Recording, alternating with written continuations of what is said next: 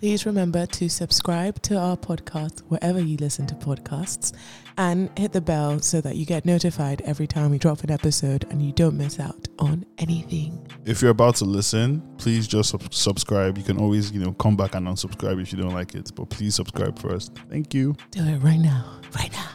Hit the button. Let's go.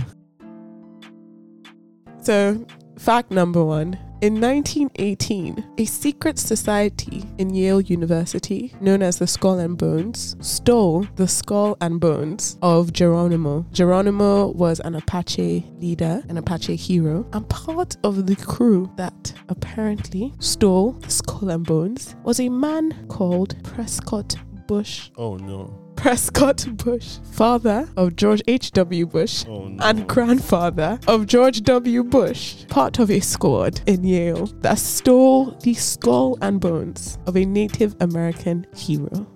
Okay, so that's your first fact. That's fact number 1. Fact number 2. James Kennelly, known as Big Jim Kennelly, was running a Chicago crew of counterfeiters. They used to counterfeit money. And in the summer of 1876, they attempted to steal the body of none other than Abraham Lincoln. They attempted to steal Abe Lincoln's corpse so they could ransom it and get a member of their crew out of jail. Mm-hmm. Okay. Yeah. All right. That's fact 2. That's fact 2. And fact number 3.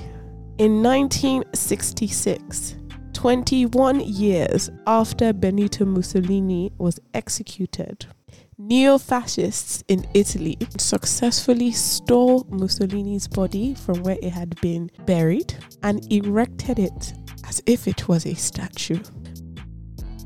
Welcome to the Dirty Lie Podcast, a podcast about facts, figures, and weird things from the past. I'm your host, Des, and I'm here with my co-host, TMT. Welcome to the podcast. Each week, I give my co-host, Tim Tayo, 3 quote-unquote facts, and he has to figure out what is true and what is a dirty lie. What is the dirty lie? What has actually happened in history?